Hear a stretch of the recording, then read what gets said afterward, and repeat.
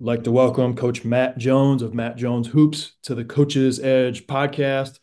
Basketball training, player development business, consulting, based in Lexington, Kentucky. But Coach, you're all over the place. You run pre-draft, you run camps are in different parts of the United States. If you do, basketball events and kind of help college teams, get overseas for some tours, coaching experience, prep level, college level, at the pro level, you've been overseas, just a variety of different coaching experience and training experience, which is going to help all of our listeners as we get into this podcast, which is going to be excellent as we talk about, moving without the basketball, playing on and off the ball, context, and everywhere else this podcast is going to go. But here's the first question, Coach. Who's your player comp? If you were to explain to our listeners your player comp for it could be a current NBA player, could be a past NBA player. What's your game? If I had to, that's a great question. You're coming out firing. I come being an Ohio guy originally, and the influence of my dad. I would go Mark Price. I had to Mm, pick a classic name. mm. Probably didn't shoot it ever as well as Mark Price, but Not many ever that have. yeah, that's a good point. But I think that just being the consummate point guard who can, makes the right decisions, does the right things, just knows what he's doing out there. Mm, I think as a player, I was a little, I hate to use the stereotype, but like deceptively athletic, like a 6'2" white kid who could dunk and do some different mm. things who would I know catch how you that off goes. Yeah. guard. But that would probably be the one I would go to off Hmm. the top of my head. I like it. Mark Price. We haven't heard that one, but it's funny you say that because a couple months ago, like on Twitter, a Mark Price highlight clip for like 90 seconds popped up, and I was like, this dude was killing, right? He Yeah. was one of the best point guards in the league for a stretch, right? I mean, in the Eastern Conference, I mean, if it weren't for Isaiah Thomas, right, for Detroit, I mean, he was killing. Obviously, Mark Price was a little bit younger, but very cool, very cool. You have coaching experience overseas, college, at the prep level. You're a high level basketball trainer. I mean, anybody who's trusted to help players in the pre-draft process, right? There's a reason they've been asked to do that. That's a great responsibility. How has the coaching experience that you have made you better in the player development space? The context aspect, probably, coaching at a variety of levels. There's certain things that I feel like are just universally, whether you're coaching, high school or at the pro level. You pick up on certain things where it's like, man, the best players, whether you're the best high school player or the best pro player, your shot preparation or your ability to read when to cut off the ball or whatever, those type of things. I just, you watch basketball like you live it like we do. There's certain things where this is our job to watch the game, and you do anything, you focus on anything nonstop. Mhm, mhm. And sees of this is what the best guys do. I wasn't the best player, but I've been lucky to be around a lot of good players and see what they do, and I think that's able to help me kind of take experiences and apply them in their development realm. Yeah. And you mentioned as we were emailing prior to setting up this podcast, that age range of 12 to 18 and some of the lack of context there when it comes to continuing to develop players.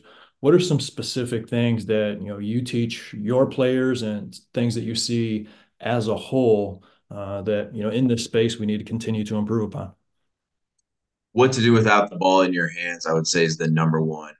Where there's not enough time taken to really break that down, and there's nuance to it. It's a lot easier to say, hey, you have a defender leaning. These are some dribble moves you can make or whatnot. It's like it's kind of cut and dry in some of those spaces where moving without the ball, there's more nuance, and even just coach to coach what they want you to do might be a little bit different. But I think that would be one. I think the other thing, just based on some of my time in Europe and what I've seen in some of the academies there, like playing with either hand. Like if you're 12, 13 years old and you're right-handed, I think you need to be able to throw a one-handed, left-handed pass, be functional. It's part of the game. So I would say that would be another one.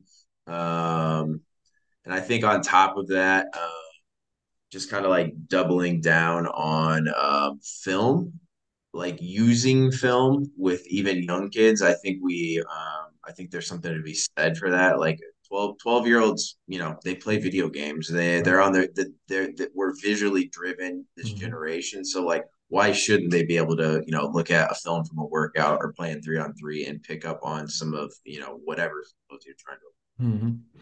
Hmm. So this is great. So let's pick those three pieces as we continue to dive in, moving without the ball, passing, and then film. All right. So let's go moving without the basketball first. Are there some specific things that you teach with your players, or maybe specific common actions from, as you said before, hey, watching the game? These are things that are common actions that are successful for teams at various levels that you try to work with your players to set them up for success and obviously improve their basketball IQ.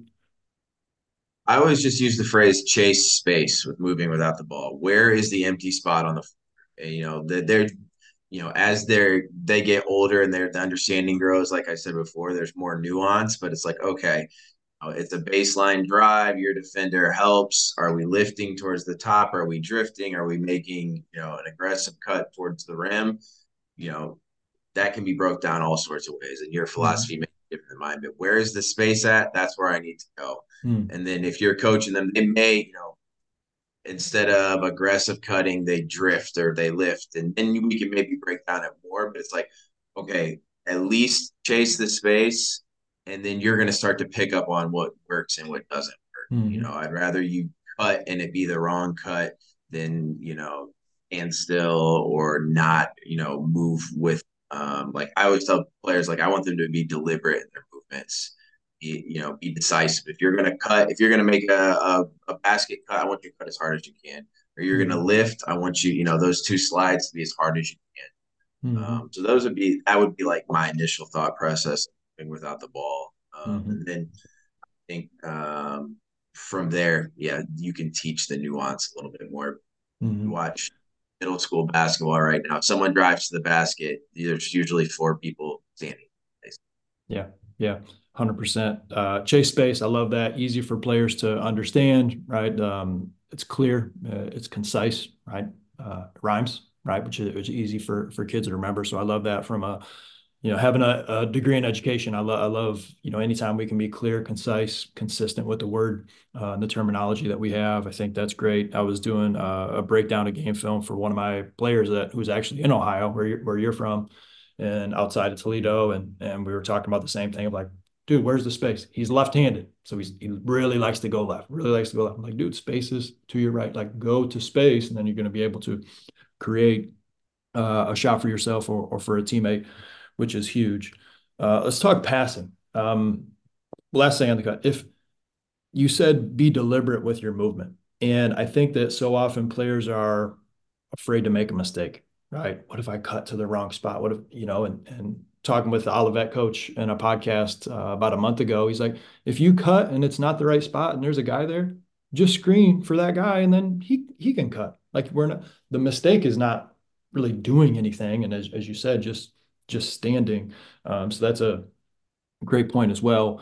And it's funny you mentioned passing because another coach I was just talking to said the in his opinion, the biggest lost art of the game is passing the basketball.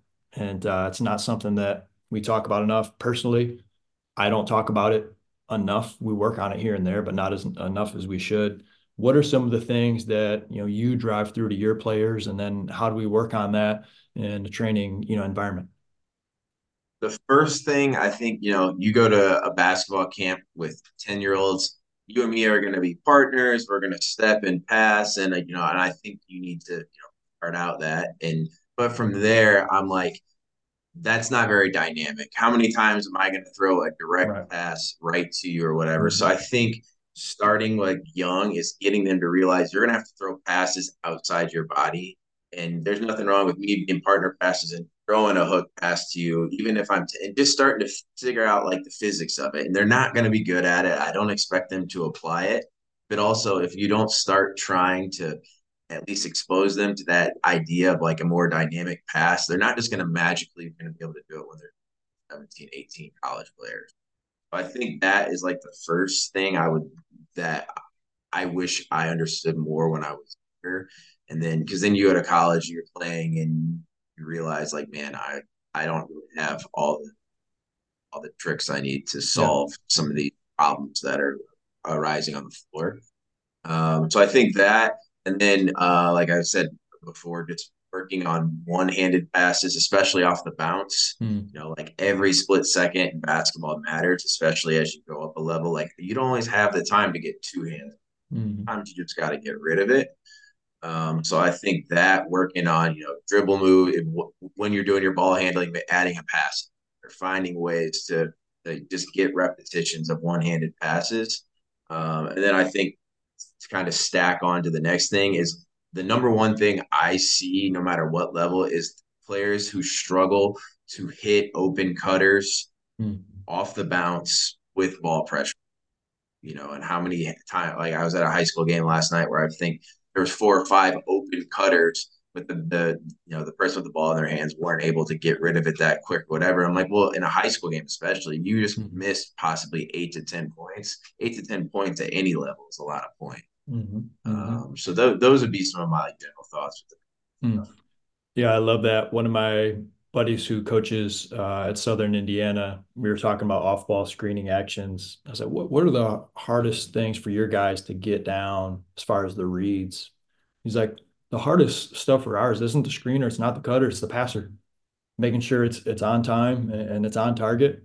A lot of times our guys at their college, a Division One school now, like they're reading the screens, they're setting them properly, but that pass, man, that pass and being able to get it to our cutter on the move at the right time in the right spot is huge. And I love how you mentioned at the younger levels passing outside of our space, whether that's passing over the top, outside of our body. Are there any specific drills that you use maybe at the even the junior high level or for a high school team that maybe is a little lower level that you found effective?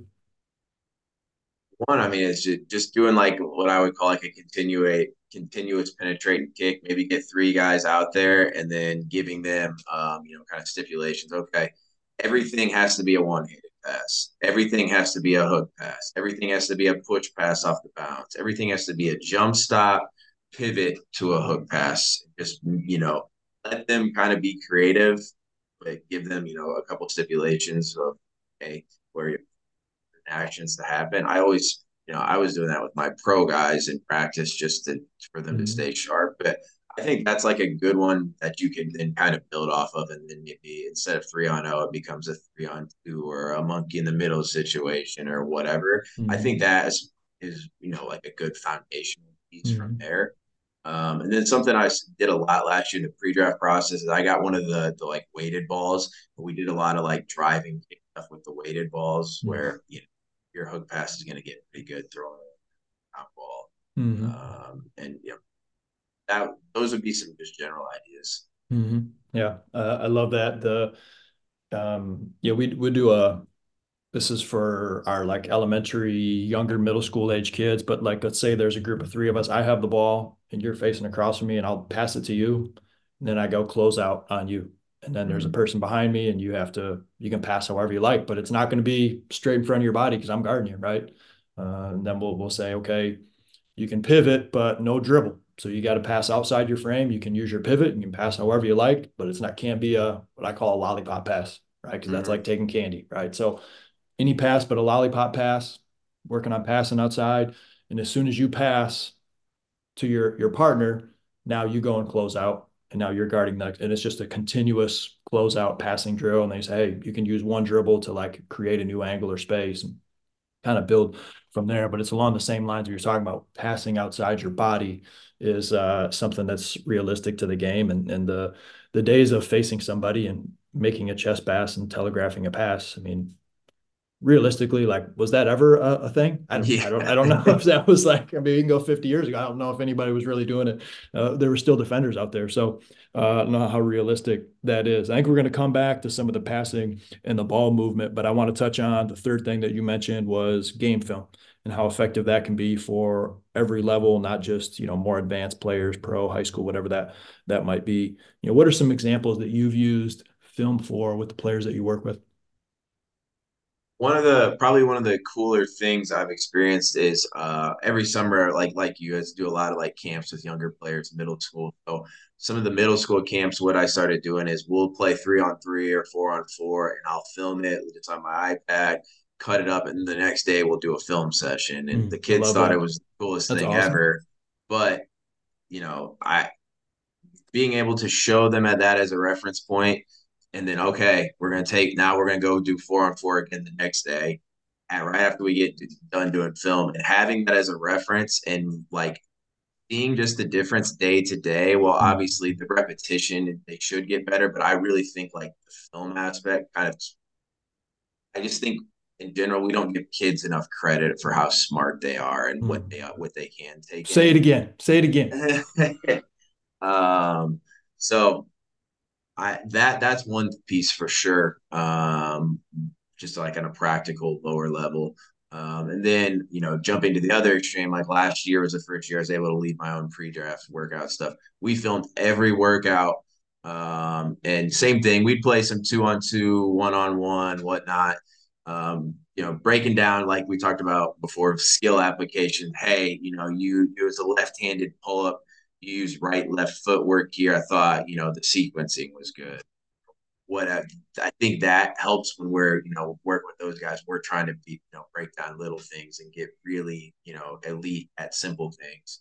That would kind of be the other end of the spectrum, because I think there's value in film and player development realm. And I know some people film their workouts, some don't.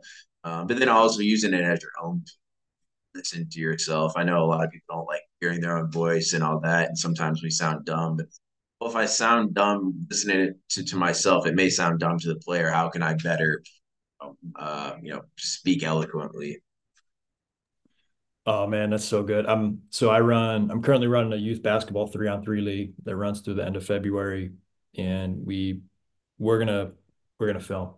Like hearing you say that, and then I can come back the next week or send, some email clips out. That's great. That's great. I love that because there's so much teaching. Like the number one thing we played last night, right, with our team in our league, and the number one thing I was talking about was moving without the basketball and how we can get open, right? Because we got guys that they'll move, but they're generally like behind the defender. They're not initiating contact. They're not doing a great job, as you said, chasing space, and they're not being aggressive to the ball in those opportunities. And uh, to demonstrate and to do all those things, explain, sure. But the film piece, we're definitely going to add the film piece as we finish out the rest of the season. So thank you for, I'm already better. I'm already better because of our time spent together, which is great. I want to get back into the context.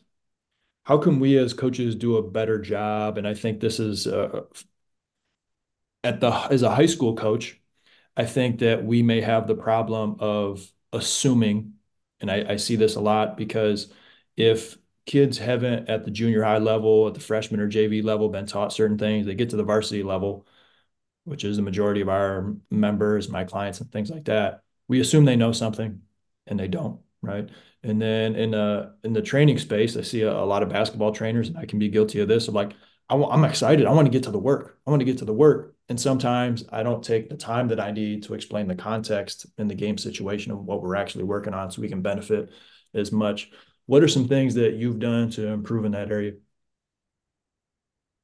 Probably going back to what I said before, and mixed with what you're saying with assuming things, is players already that you have to meet them where they're at. They already have a foundation, and so I'd rather start things out saying, okay, you're playing off the ball, and in the 45 spot on the spot or whatever you want to call it. The ball's driven. I'm going to ask them, what have you been taught? What do you see? And just see what they have to say. Because some of them may have no, like you're Mhm. saying, and I'm assuming, and that's shame on me. I'm glad I asked. Or they're going to say, I'm going to 45 cut here. Okay. Why are you going to 45 cut? And most of them are going to be like, that's just what coaches told me, and they're doing what coaches ask. But okay, now I know where they're at. Now I can, well, this is why we five cut. Mhm. This is what it does for your partner playing in the corner. Now they got more space for their lift or their drift. You may not be the shooter you need to be yet, and that's why coach had you 45 cutting, because the best thing for your team is for you to be going towards the rim, catching the ball, trying to finish. So I think finding a baseline of where they're at already and where their understanding is the first part of like Mhm. providing context. Mhm. Mhm. Um, That's great. because I could say a million, all sorts of breakdowns, but that goes right back to what I assume the player already knows. And if we're not, if what I assume and what reality is, what I'm doing might be kind of. Mm-hmm. Mm-hmm. So I would say that would be the first part. The second part with context, I think understanding, like, I work with high school players like you do. I go to a lot of their games Mm-hmm. and seeing, I'll make little notes on my phone, seeing just what their coach has them doing. Every school's got different philosophies and all that. So, like this time of year, especially, I'm trying to do stuff. Well, we work out on Sundays a lot because that's when kids are free. You know, my big thing is I want to do stuff on Sunday nights that translates to a game on Monday or Tuesday. So making sure I have the context of how they play and say, hey, I went to the game the other night. You had three, I saw three baseline drives, or you were playing in the corner and you got caught flat footed, or so I think finding what applies to them to what season they're in is important. And then once the high school season's over, I don't really honestly care what their high school coaches do. I'm trying to give them a broader, perspective of like, all right, these are also lots of options. Coach may have you 45 cut or exchange or whatever, but there's all sorts of other things. This is what I'm going to show you. I'm going to expose you to it all. And then, I like we just said before too, I'd say the last thing I would say is going back to film as a piece for context. Yeah, 100%. You mentioned in our email, the majority of the time when we're playing the game, we do not have the basketball in our hands. No question, we need to be effective when the basketball in our hands. And it's going to give us more playing time and whatever else that might be individually and to benefit our team. But what are some things that you emphasize with your players for how they can impact the game for that 90-95% of the time when the ball's not in their hands? Probably two things I would say first. For one, I just think running the floor is harder Hmm. and like I've never met a coach at any level ever who doesn't love a player who's going to sprint their butt back on defense hard and they're going to run the wing hard or rim run or whatever fits their position. Like if you just do that, you separate yourself from 99% of the players. Like you go to any game and you see someone who just runs really hard, they Yeah. stick out like a sore thumb Yeah. because it's so rare to see. Hmm. So And you I hate would to guard say somebody who does that. for Every sure. time, boom, they're gone. It's like, man, okay, And we've both been doing this a long time. I can think of maybe like four players I've been around ever where I'm like, man, they just hard. go. Yeah. And think how many players I've encountered in my life, and I can think of like four.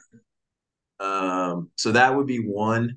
And then I think the other thing is just understanding where you need to be, like making sure shell defensive principles, offensive stuff, making sure you know where you need to be and like communicating with your coach or whoever, like, is my spacing right? Should I have rotated here, whatever? Like if you're just in the right places when you're supposed to be, which, there's a thing to do. It seems easy, but very rarely are you, on where you're supposed to be when you're supposed to be Hmm. and I think that doesn't take a lot of perceived skill. There's some nuance to it or whatever, but you'd be the most unathletic person ever and run the floor really hard and be. Hmm. Hmm. And those might be over. That's probably the coach and me talking more than the player development guy. I'm like over idealizing two things that are seem simple, but they're hard to come by. Well, it's a great point because and this is why I love having people that train, but also have the coaching experiences. Like those things help you win games, but they're not talked about enough. They're not emphasized enough. But boy, if we really run the floor hard, not just offensively, but we get back defensively as well, right? What are our rebounding philosophies? Are you an offensive rebounder? Do you crash every single time, right? When you're a closeout, are you there when the ball gets there? Or are you getting there before the basketball gets there? The slight relocation off the ball, right? And I'm telling some of our players all the time, it's like just because you're open in the space that you're at doesn't mean the player that has the ball can get the basketball to you because they're being pressured and they're at a certain location out on the court. So it may seem like they should give you the ball. It's not that easy. You being able to literally lift 3 feet or drift down to the corner 3 feet can make all the difference in the world and getting that pass there and you getting a shot or being able to swing or whatever might be. Those little tiny details that aren't talked about enough, those are the things that lead to winning, which gets back to your experience internationally. What were some of the things that you picked up over there that now you make you better coming back to the States and working with players here? The style of play in Europe, especially, is like Hold what on. I apologize to interrupt. I don't know this. This is either brand new question for you. Give me and our listeners a little bit of context of your experience overseas, and then come back to the question I just asked. my first experience abroad. So I was kind of on two far ends. My first experience abroad, I was an assistant in Israel, in First Division Israel, with Maccabi Tel Aviv, Hapoel Jerusalem. High level basketball, really athletic league. And then I've been a head coach in Albania, which is like entry level. A lot of first year players, guys making 1,500, 2,000, like $500. So I saw both ends. But of play honestly wasn't that different. It was just that's it and skill. So some of the things I took away there, for one, the number one thing just offensively is like short rolling is so much more prevalent in Europe. And in US, you just you pick and pop or you dive a lot of the time. So just the effectiveness of short rolls, which I feel like could be a lot more effective with high school and some small college stuff where there's a lot of smaller bigs where they can catch it at 15 feet and play make out of it. So that was probably my biggest adjustment when I first went to Europe, is like ball screen defense was so much different with short rolls. That would be one thing. I would say another thing that kind of stuck with me is the amount of aggressive cuts towards the rim. Here, everything is drive, kick, space, relocate for three. Like Europe, a lot more aggressive cuts to the rim, side, strong side, wherever. And that's probably, and honestly, I never thought about it this way. When you aggressive cut, it just makes the relocation for everybody else so much easier, because Mhm. instead of four people trying to relocate and, dividing the floor into fourths, basically, you get an aggressive cut. Now you're dividing the thirds. You've got way more space to Mhm. Mhm. operate. And then I would say, lastly, in my experiences abroad, like I never saw a single illegal screen called ever. So, like your ability to get open, fight through on the offensive end, you've got to be able to get open. Um, and defensively, you're gonna have to fight through illegal screens. So just like the ability to get open, being physical, using angles, footwork, getting your foot over the top. That was another thing that I learned a lot watching really good players fight to get open or fight to get through screens and take Mhm. stuff away. Mhm. No, those are great. Those are great points. I didn't coach nearly at the level overseas, but when I was over there, I coached 2 years of high school basketball, and even learned a lot from there. And one, the leagues that I was in, nobody could play zone, which I really liked. You had to play man to man at the youth level, which I thought had a lot of benefits. The pace of play, the ball moved quicker, and I feel like we're doing a better job recently of like teaching that, of like, hey, quick decisions. Again, we're getting more into that again, but when I was over there, it was like 10 years ago. Like they were just ahead of, like, there were more dribble handoffs. We see a ton of ball screens now. There were already a ton of ball screens happening happening over there. And then we practiced so much more than we played when we were over there. One, when I was playing overseas, we usually, sometimes we played twice a week, but we usually played one game a week, right? We practiced 5 days a week, and a lot of those were 2 days, and you got lifting, and then you'd have one day off, and then you'd do it all over again for like 8 or 9 months. And so just the emphasis on like practice time and developing your skills and continue to improve, and then boom, you got that one game, and it's just like all out, everything you got, and then boom, back to the drawing board and just trying to get better throughout the course of the week. I think there's a lot of takeaways that we can do and continue to improve as far as how we go in the U.S. I think there's some things that we're on the right we're on the right track as far as how that goes. Basketball in general, where do you see player development going if you had to forecast in like 5, 10 years, as far as kind of its place in the world? I mean, it's not going anywhere. It's a kid just No. growing, like player like, well, I think it's pretty well, just everyone is in agreement. Like players have never been more skilled than they are now, at least with the ball. Mm-hmm. And that's only going to continue. Uh, to me, where I wanted to go, I think athletic development, like us understanding biomechanics Mm-hmm. and, the stuff that we would consider this is for strength and conditioning people. I think if you're going to be really good at player development, you have to have at least a baseline for Mm-hmm. that. I would say that's one, kind of like you mentioned before with your kind of education, just like the cognitive piece, like how do we really teach? What it doesn't matter what you're teaching is teaching, and I think the player development realm having a baseline understanding of that. I think those are the ones right now. If you really want to be good at it, those would be the ones I would be focusing on. Those are things I'm trying to get better at because I think it separates other Yeah. people when I'm Mm-hmm. not. I don't have a 4-year degree in it. I don't have a master's in it or whatever. But there's research, there's information everywhere where you can find Yeah. understanding. So those would probably be the two I would say off the top of my head that I think.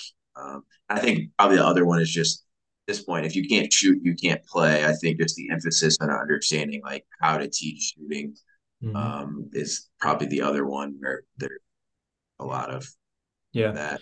Probably just being frank, there's money to be made there if it's what you're trying to do. I've said this many times when I'm like older and I can't dunk and I can't like do fancy stuff like where I'm in the gym and I demonstrate something and kids are like, whoa, I was like, I'll just become a shooting coach full time instead of like the all around and I'll be fine because you're absolutely right. Shooting is has always been important, but it's never been more important than it is today.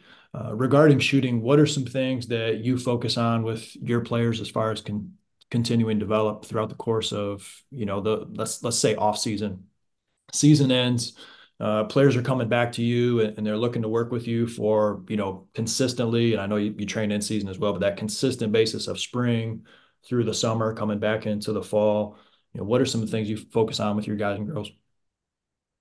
I think once the season's over, go and forget everything that's happened. Let's go right back to, I give all I call them like, these are your boxes check. Like every player I work with consistently, I've got like a note in my phone because sometimes I even myself, like there's two or three things when you're not shooting the ball well, these two or three bad habits pop Mm, up. Whatever those three habits are that are bad, let's make sure we're doing the opposite. Whether that's having a loaded wrist, whether that's your base getting too narrow, whether that's your sequencing is off and you're not leading with the ball or whatever it may be. Like, let's go right back to what your bad habits were a year ago. They're probably similar now. At a certain point, like your just habits that pop up. I think just going back to the basics is stereotypical as that sounds, but what you really need and what I really need might be different. But let's hammer in on what's really important for you, those two or three things. And I don't like making it anything more than about those two or three things because mhm. your brain can only process so much. And you've worked with enough shooters to know like you get to them thinking too much and worried about too much, you lose. Oh yeah. I mean, you think back to when you've been in the zone, how much was going through your mind?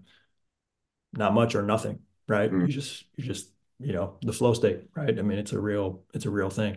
So hammering on those basics, I love the what you mentioned as far as, hey, when you're missing shots, what are a couple of those bad habits? We all have them, right? I know I have them. Like when I start to miss, right, it's because I stopped getting my shoulder to the rim, and I'll just start naturally like coming back a little bit with my shoulder, and then it's either a front rim miss or it's slightly to the right because I'm right-handed. And those are the two misses that when my shot starts to go, it's short or it's right because I'll get casual. I'll get lazy with driving my right shoulder to the rim. And I say, hey, shoulder, Steve, shoulder to the rim. And then boom, I'm back in my line and then I'm feeling good again. We all have something like that. And so it's important to remind our players because sometimes, especially at younger players, they don't know we can show them with film and from watching and all the thousands of players that you work with over the years. And that's one of the cool things having done this for so long is like or even a coach who asked me to work with a player and we see them and they're like, I'm not really quite sure what to do, and I'm like, I've seen that kid like 10 times already. I've seen it before, right? I know I've worked on, like, here's what we're going to do. And so that like experience level over working with enough players is something that certainly comes in handy regarding shooting the basketball. Favorite competitive shooting drill, coach? Ooh, Favorite one? that's a good question. Like, I'll be honest, I'm not a big shooting drill guy. I'm more Mhm. just like reps. Getting them up. You know, Yeah. like Okay. I trying to think what one I really. I think like I'll do one where it's just like 9 spots basically. Start out at half court, come in, shoot an 8-footer off the glass, and then a mid range, and then a three, and then you sprint to half court again, and it's just 9 spots. That's one I've done forever that I really like because you can kind of put some control on it. Like we'll go, I'll make them hit. You have to hit 7 out of 9 for five. Mhm. You can go 5 times, and we don't move on to number 3 or number 4 or whatever it may be. And then, or we'll do, first time through, it's going to be all 1-2 footwork. Next one, it's going to be hop. Next one, Mhm. it's going to be hop long, where you can kind of control it. And that's a lot of running. And I think that's like a good one to burn them out at the end. If that's what Mhm. your what is this go in and hit shots while you're tired. That's probably the one I've done the longest. That Mhm. one stuff like Mhm. probably just because you can control it and you can kill them a little bit. Yeah, yeah, they're getting running in. As you mentioned, you can put a footwork piece to it. You can put time, score, competitive. You can put two players on each end going to get, all those different things, which, make drills competitive, which I like. You mentioned footwork, and this is a question that I often get from coaches is the footwork piece. So, just curious, like, what are some things that you emphasize as far as the base, the foundation with the players you work with?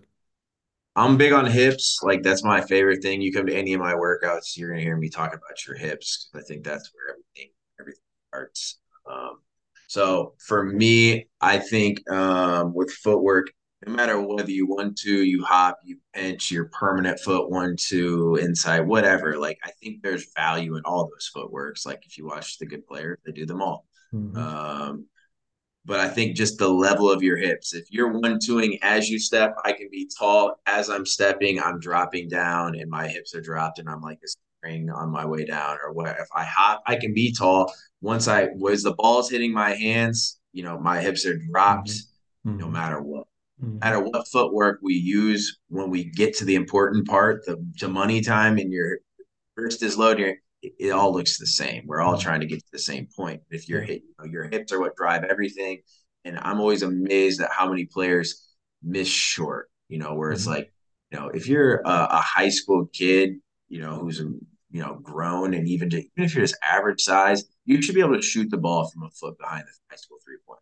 It's not, it's an issue with your sequencing or it's an issue with your hips. If you're Yeah, not it's not a dropping your strength issue. hips, yeah, and I don't think the average person grasps that sometimes, or Mm. players understand. Like you're more powerful than you think, Mhm. but your hips never drop, and a lot of that for a lot of them is they're either weak through their hips or they're stiff through the hips, which Mhm. comes with puberty and growing and all that. But I also, work with pro guys who doing lunges is really hard on them, or Mhm. dropping down and doing some like yoga poses, 90, that it's impossible for them because their hips are terrible. I'm like, well, Mhm. it's all correlated. Mhm. Mhm. You're the second NBA trainer I've talked to recently that has said hips was shooting when I asked him, and same like the hips are that lever that sinks, and when you drop those hips back, your knees are already going to bend a little bit, your ankles are already going to flex a little bit, and those are your three lower levers: hips, knees, ankles. But the hips, which is why, if you come to a shooting workout, you're never going to say, hey, bend your knees more or use your legs more. It's more like load, right? We Mm-hmm. have we have some terminology we use with our kids as far as what loading, looks like. And um, I think we get too caught. I'm glad you talked about the footwork because I think we get too caught up in a specific type of footwork instead of like, where are we at when that basketball is in our hands and that ball starts to move, call it through the tunnel, right? We're starting to let that ball lead coming through the tunnel. And, as far as our stance, our base, our foundation, like with a shooting stance, like what should that, I want balance and I want rhythm from our feet, right? How you get into that balance and rhythm could be different based on you curling? Are you flaring? Is it like a lateral relocation? Is it into a dribble pull up? Is it like a straight line pull up? Or are you kind of getting into a side step? Like there's a million variations that could require a different piece of footwork. And then sometimes you just have time and you can kind of choose which one you feel more comfortable with. But if we don't have the balance and the rhythm into what we're doing, and the hips are that connector because it's the middle piece of our body, right? So that those hips really connect the upper body and the ball as well as the lower body and the legs and the feet. And so I think that's a huge one. You mentioned short kids are stronger than they think. I think parents also they got to get stronger. It's like, yeah, they got to get stronger, but that's not why they're shot short. So I think that's a great piece as well. Is there any other specific thing you work on from a shooting standpoint with your players that you found, boy, this is really beneficial. We've improved this player's shooting percentage, 5, 10% from, one year to the next from three, and we really focused on this specific thing. Hand placement, I think, is important. Just how you can catch the ball. So something like I'm asking a lot of different people that I trust, like, how is the best way to catch the Mm, basketball? And there's some variability. If you throw me a bad pass, I'm not going to be able to catch it quickly. So I think hand placement. There's a lot of kids who don't even realize their hands are in funky places when they go to good shoot, where point. it's like you're setting yourself up for failure before we even try to do anything because so I think that's one. One I've been big on is like I tell them like I want you to pretend there's a window in front of you. A lot of kids when they go to shoot, they're bringing the ball back. Either I'm more big on like keep it off your face. I tell them like pretend there's a window in front of you, or you're wearing like a hat, and if you bring the ball back, you're gonna run into like the visor of the hat, and you start bringing it back, it starts to become like what I call a dart rather Mm-hmm. than an out motion. Mm-hmm.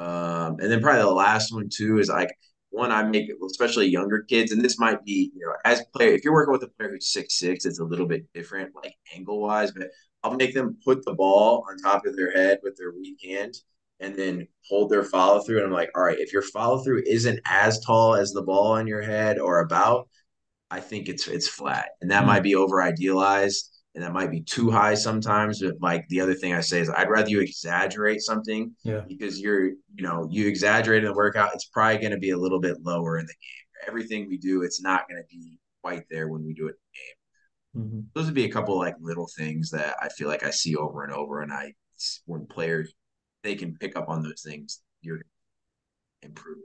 Yeah. Coach, this has been awesome. I mean, I could continue to pepper you with different questions as we go. I mean, I was like, all right, passes off the ball screen. Like, what's your opinion here? We've touched a little bit on some form shooting, talk about footwork and stance, passing with your weak hand. I mean, to our listeners, there's been a variety of really good nuggets in here. So I encourage you to go back, rewind, listen to some of the teaching points that Coach Jones broke down because there's some nuggets in here that you're going to want to apply to your basketball team, whether that's passing outside your frame, passing with your weak hand, some of the nuggets at the end as far as shooting mechanics and stance or follow through and exaggerating certain things, the game film piece. All of these are great. You mentioned running the floor even in there. You talked about coaching overseas. I mean, coach, what's next for you? Last question. I mean, kind of what's next? What's kind of in the, you talk about the rear view a little bit with some of your experiences, but what's in the front? What's on the dashboard here for you? Next thing for me that I'm really preparing for is the pre-draft process again this year. So that'll start up. We'll get really moving kind of end of April up until the draft time in June. So preparing for that. And then in the meantime, my training business here and starting to do more stuff. The next kind of frontier for me is all these college kids with their NIL money. I'm like, all right, if you're gonna get treated like a pro, the pros invest their money back into their game. So I've been working with a couple NIL agents and different people I know trying to get some kids in the gym. April, kind of in that time when between when school ends and when they go back for summer. I do a Hmm. lot of shooting stuff, honestly. Yeah. Some of the stuff we talked about, where it's like, trying to improve shooting habits, shooting mechanics. Like 3% in college basketball three is a big jump. And Huge. that can be the difference in you get paid, whether that's in college or as a pro or whatever. So those are the main things that I'm spending my time right now getting Hmm. situated.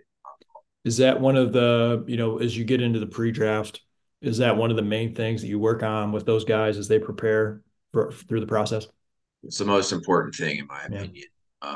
Yeah, I had a guy last year, a 7 foot guy, a guy named Trey Divis on a 10-day contract with the Grizzlies right now, who didn't shoot a single jump shot in college. 5 years, 7 foot, 270. No one ever worked with him on shooting ever because it's not who he was. And agent I was working for was like, listen, we don't need him to hit jump shots, but we can't have him when he goes and, he's still gonna have to go and do spot shooting with the NBA teams, and they're gonna make him shoot threes because they just want to know. Mhm. And he can't go there and go 9 pro. The shooting isn't the reason he's gonna get a contract, Yeah. but it can't be the reason they don't take Yeah, that's a great him. point. So yeah, we did shooting stuff, every day. And I'm working with a lot of like guys who are friend guys, 2-way contracts, maybe a second round pick, whatnot. And the majority of them, the reason is just shooting splits. Mhm. That's Mhm. what holds a lot of players back. So like I said, just trying to find, hey, these are 2 or 3 things I think we can, make some progress on in 2 months. And that may take you from 33% from three to 36. And at, the pro level, that's a big difference. That's Coach Matt Jones, mattjoneshoops.com. Check him out. Coach, this was awesome. We'll have to have you back again sometime or maybe in the fall after you've gone throughout that process, and love to learn again from you. Some of the things that you work on with some of those players has been great. So thank you for taking the time to be on the Coach's Edge podcast. Appreciate you having me on. I always enjoy talking to like-minded people. Thanks for listening. Get after today.